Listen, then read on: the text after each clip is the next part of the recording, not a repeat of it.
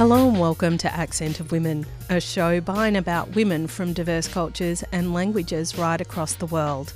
I'm Giselle Hanna.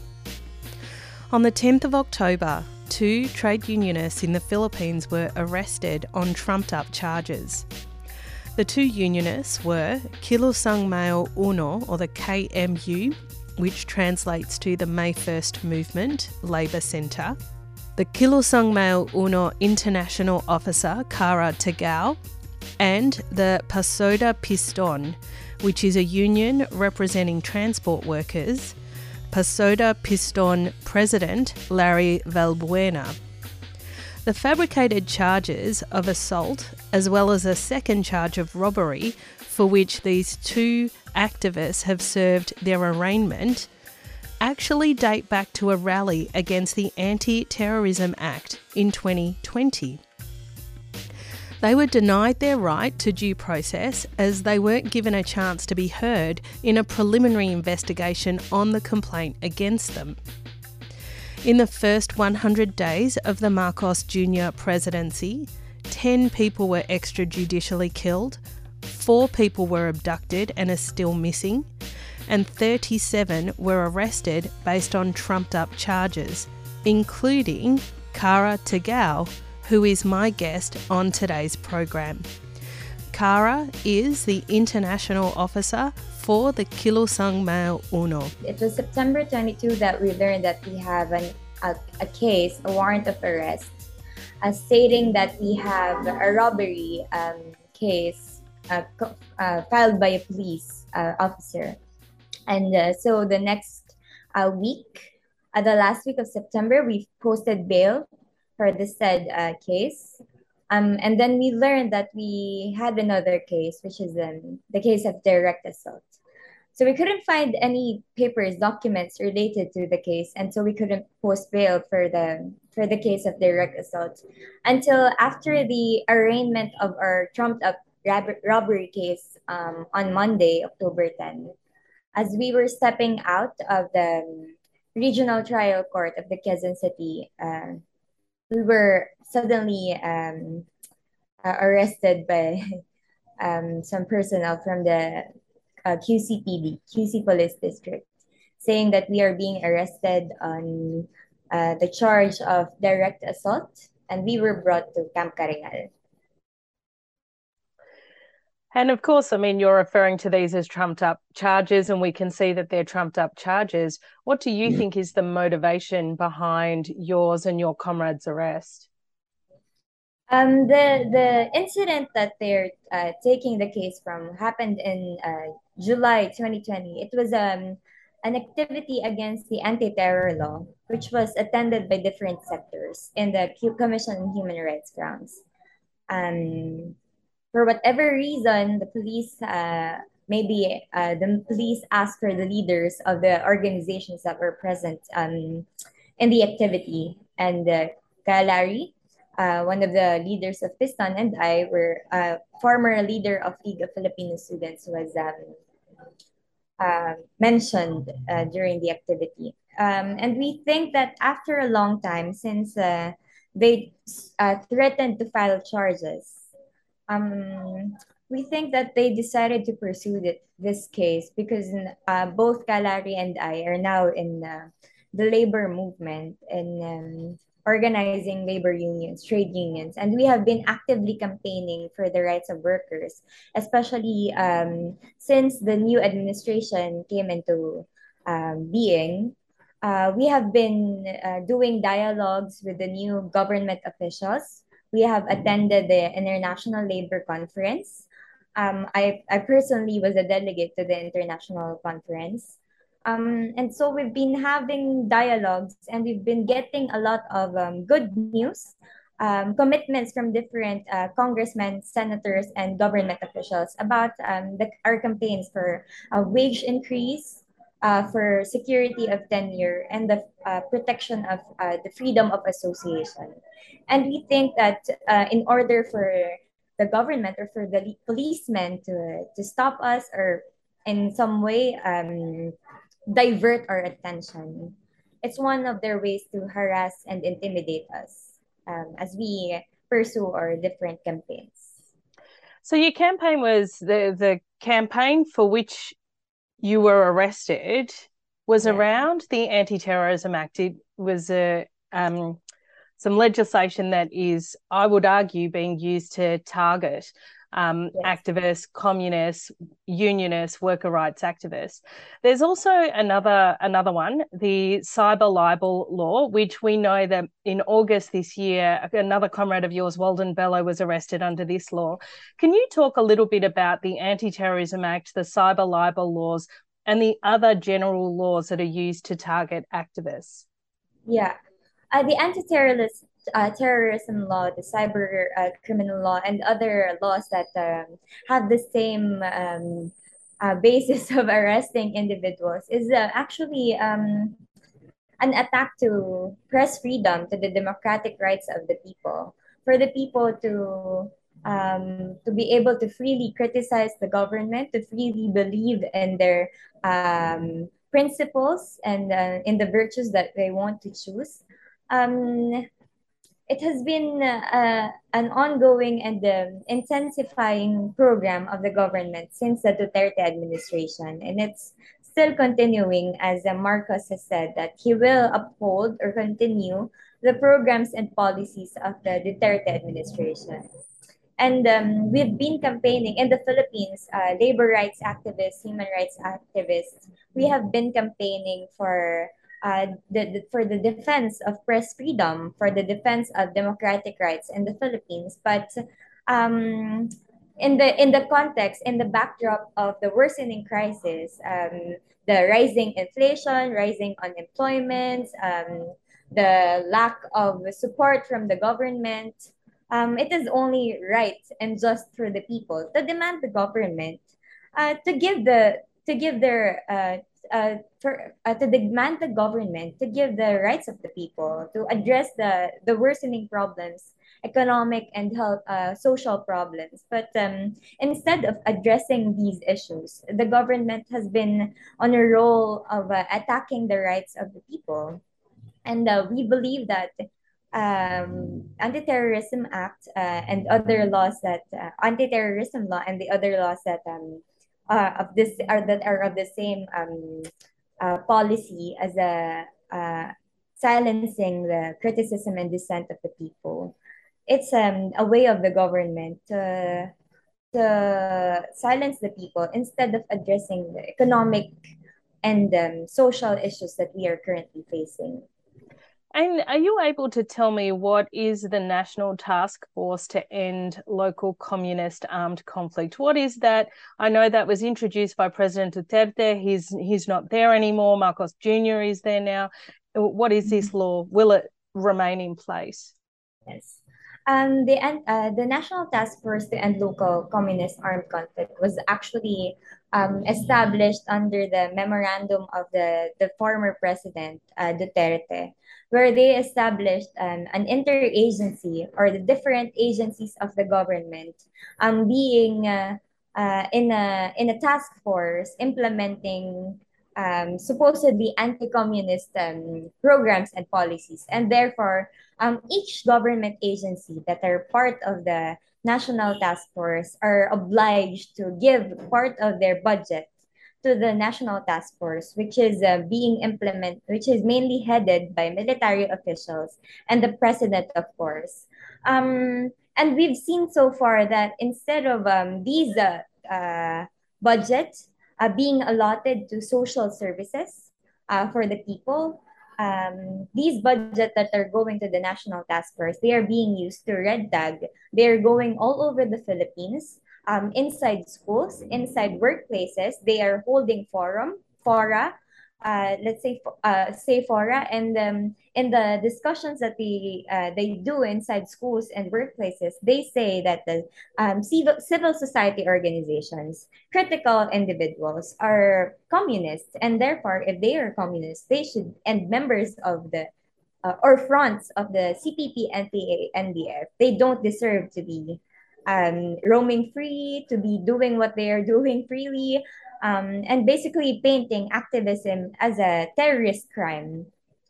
And so the National Task Force has not only been doing propaganda against civil society organizations, but also the worst they have done is to intimidate, harass different groups and organizations, individuals who are doing social work on their own rights.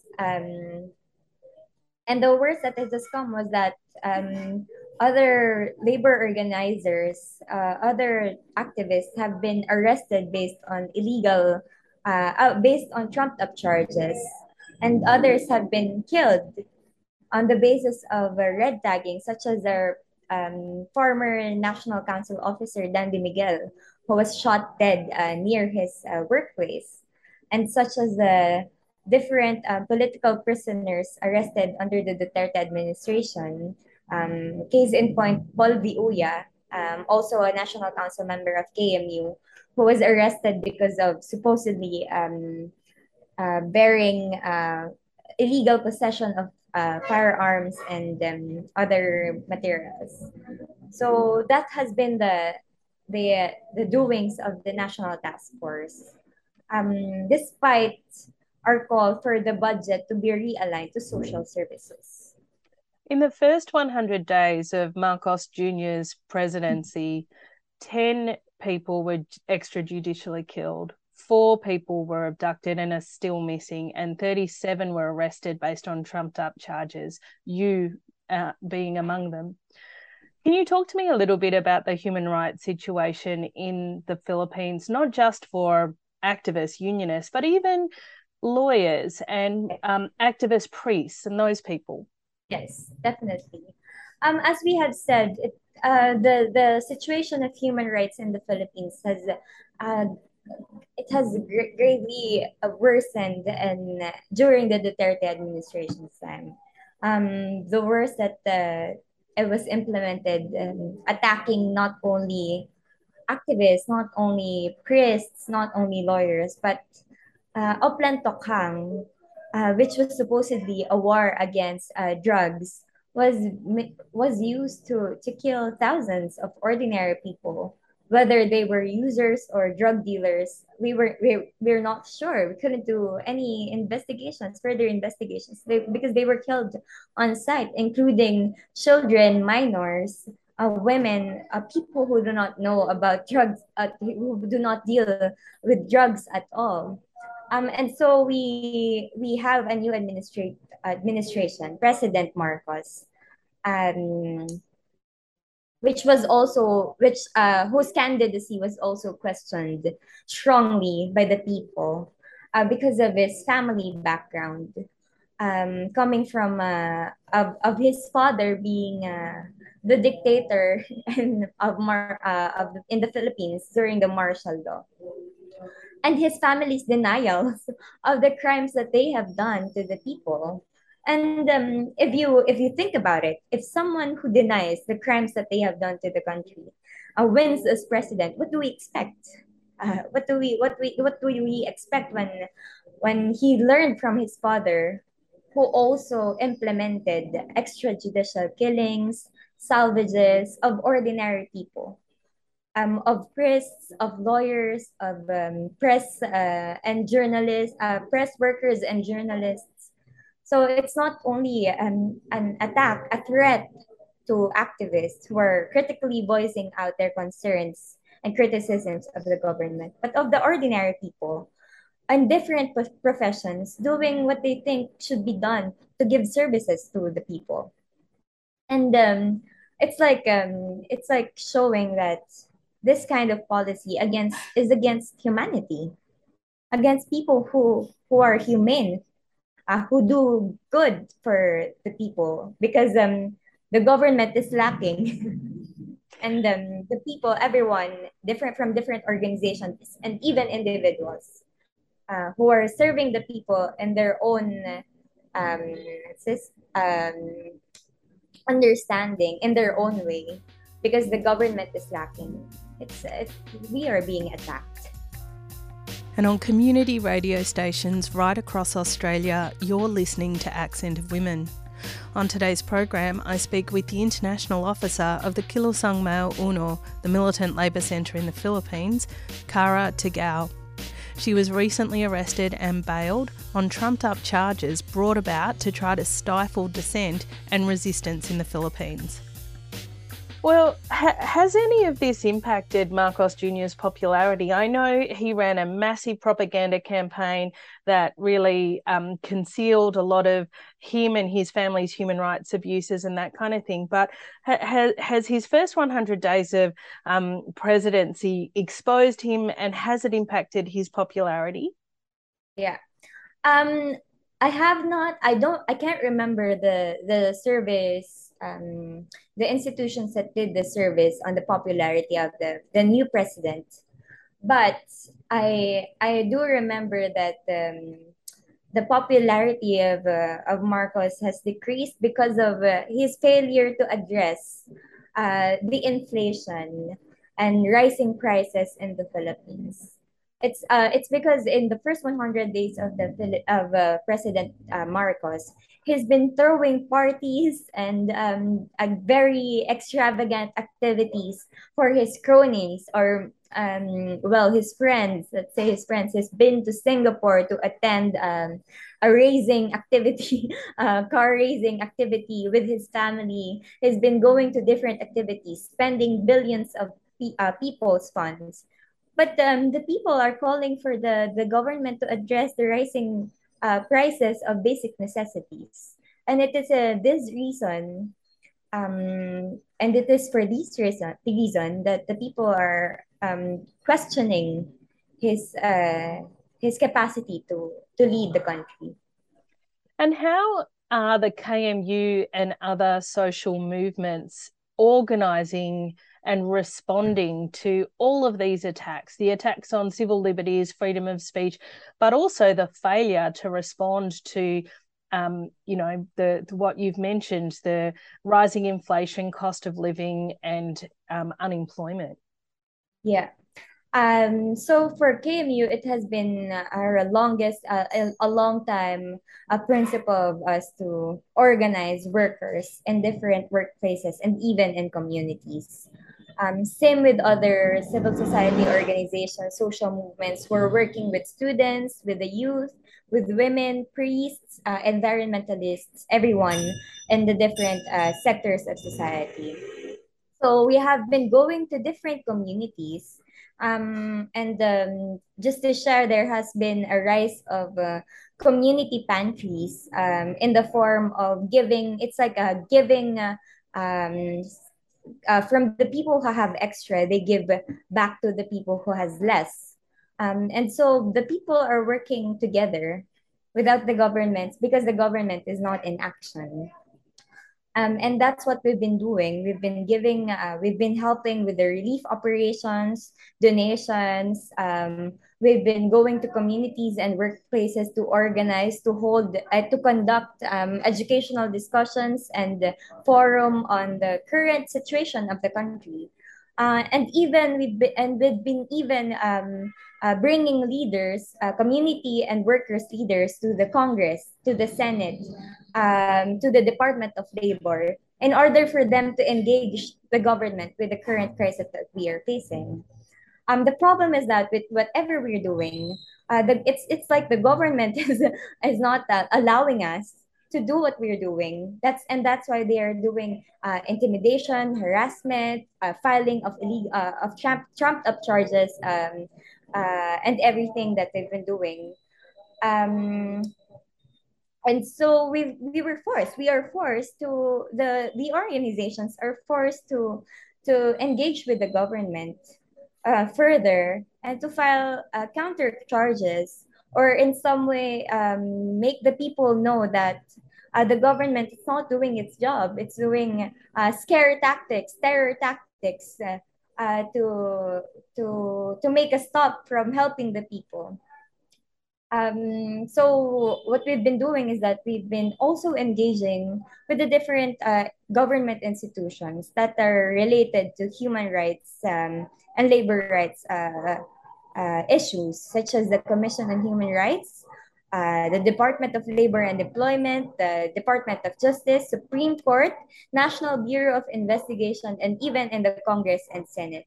We've been lobbying for the protection, investigation of the worsening human rights in the country, and for the government officials to uphold or promote policies that will protect the rights of the people. And aside from that, we've been engaging with international instruments that will allow the world to know what we've been doing in the Philippines. So we have the United Nations, of course, the ICC, we have the International Labor Organization, to all of which the government seems to not want to respond because they are saying that these international organizations are outside the Philippines and should have no business in the Philippines. So while it's funny that the government, it's like the government officials do not know the processes, the democratic processes that are available for the people. And currently, in KMU, and together with the different trade union centers in the Philippines, we're pushing for the urgent acceptance of the government of the ILO high-level mission, which has long been delayed.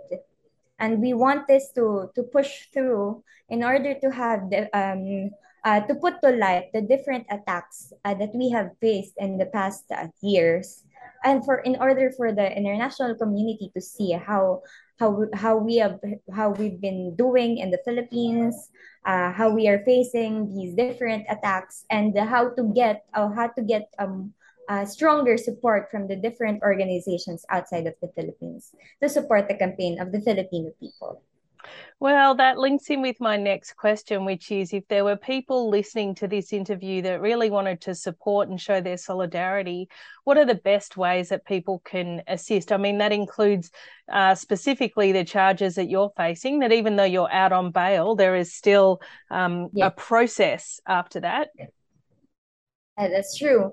It's not only me and Kalari who are facing this fate. There have been trade unionists, labor organizers before us who were arrested on trumped up charges and that are even worse and non-bailable cases, and who remain in prison for the crimes that they did not do but they are facing. And for us, we are going to continue to face the court and to clear our names, and of course to clear the name of KMU, all the different organizations that we are associated with. But we have a national campaign for the advancement for the protection of human rights in the Philippines. And we hope that to every listener out there, you are able to support us by spreading the information, the news of what's happening in the Philippines.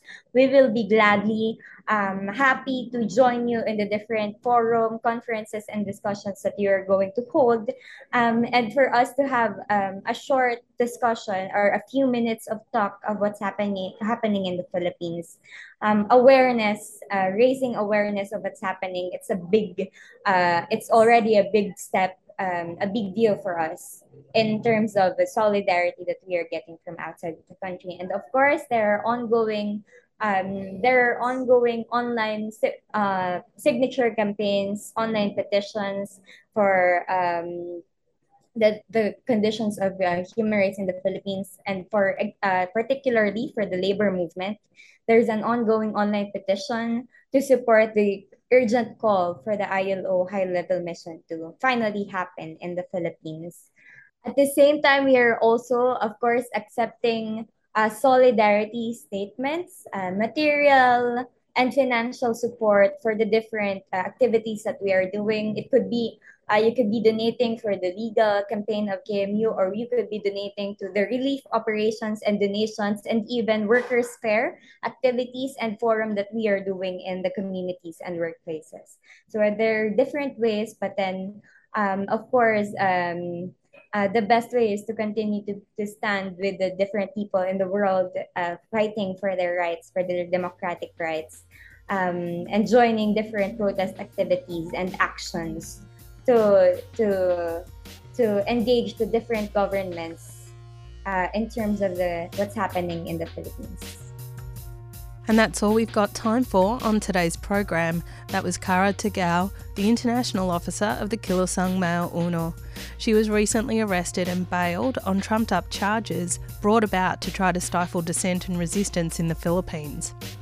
Accent of Women is produced in the Melbourne studios of Community Radio 3CR with the financial assistance of the Community Broadcasting Foundation. The show is distributed nationally via the Community Radio Network with special thanks to the Community Broadcasting Association of Australia. Music for Accent of Women was written and produced by George Kunjeri. If you want to hear this show again or any of our previous programs, you can download the podcast from 3CR's website. That's 3cr.org.au. Go to the Accent of Women page and follow the links to this week's show. If you want to get in touch with the producers of the show, you can write to us at accentofwomen@gmail.com. You can also follow us on Twitter or like our page on Facebook. Thanks for tuning in. I'm Giselle Hanna and I look forward to your company again next week.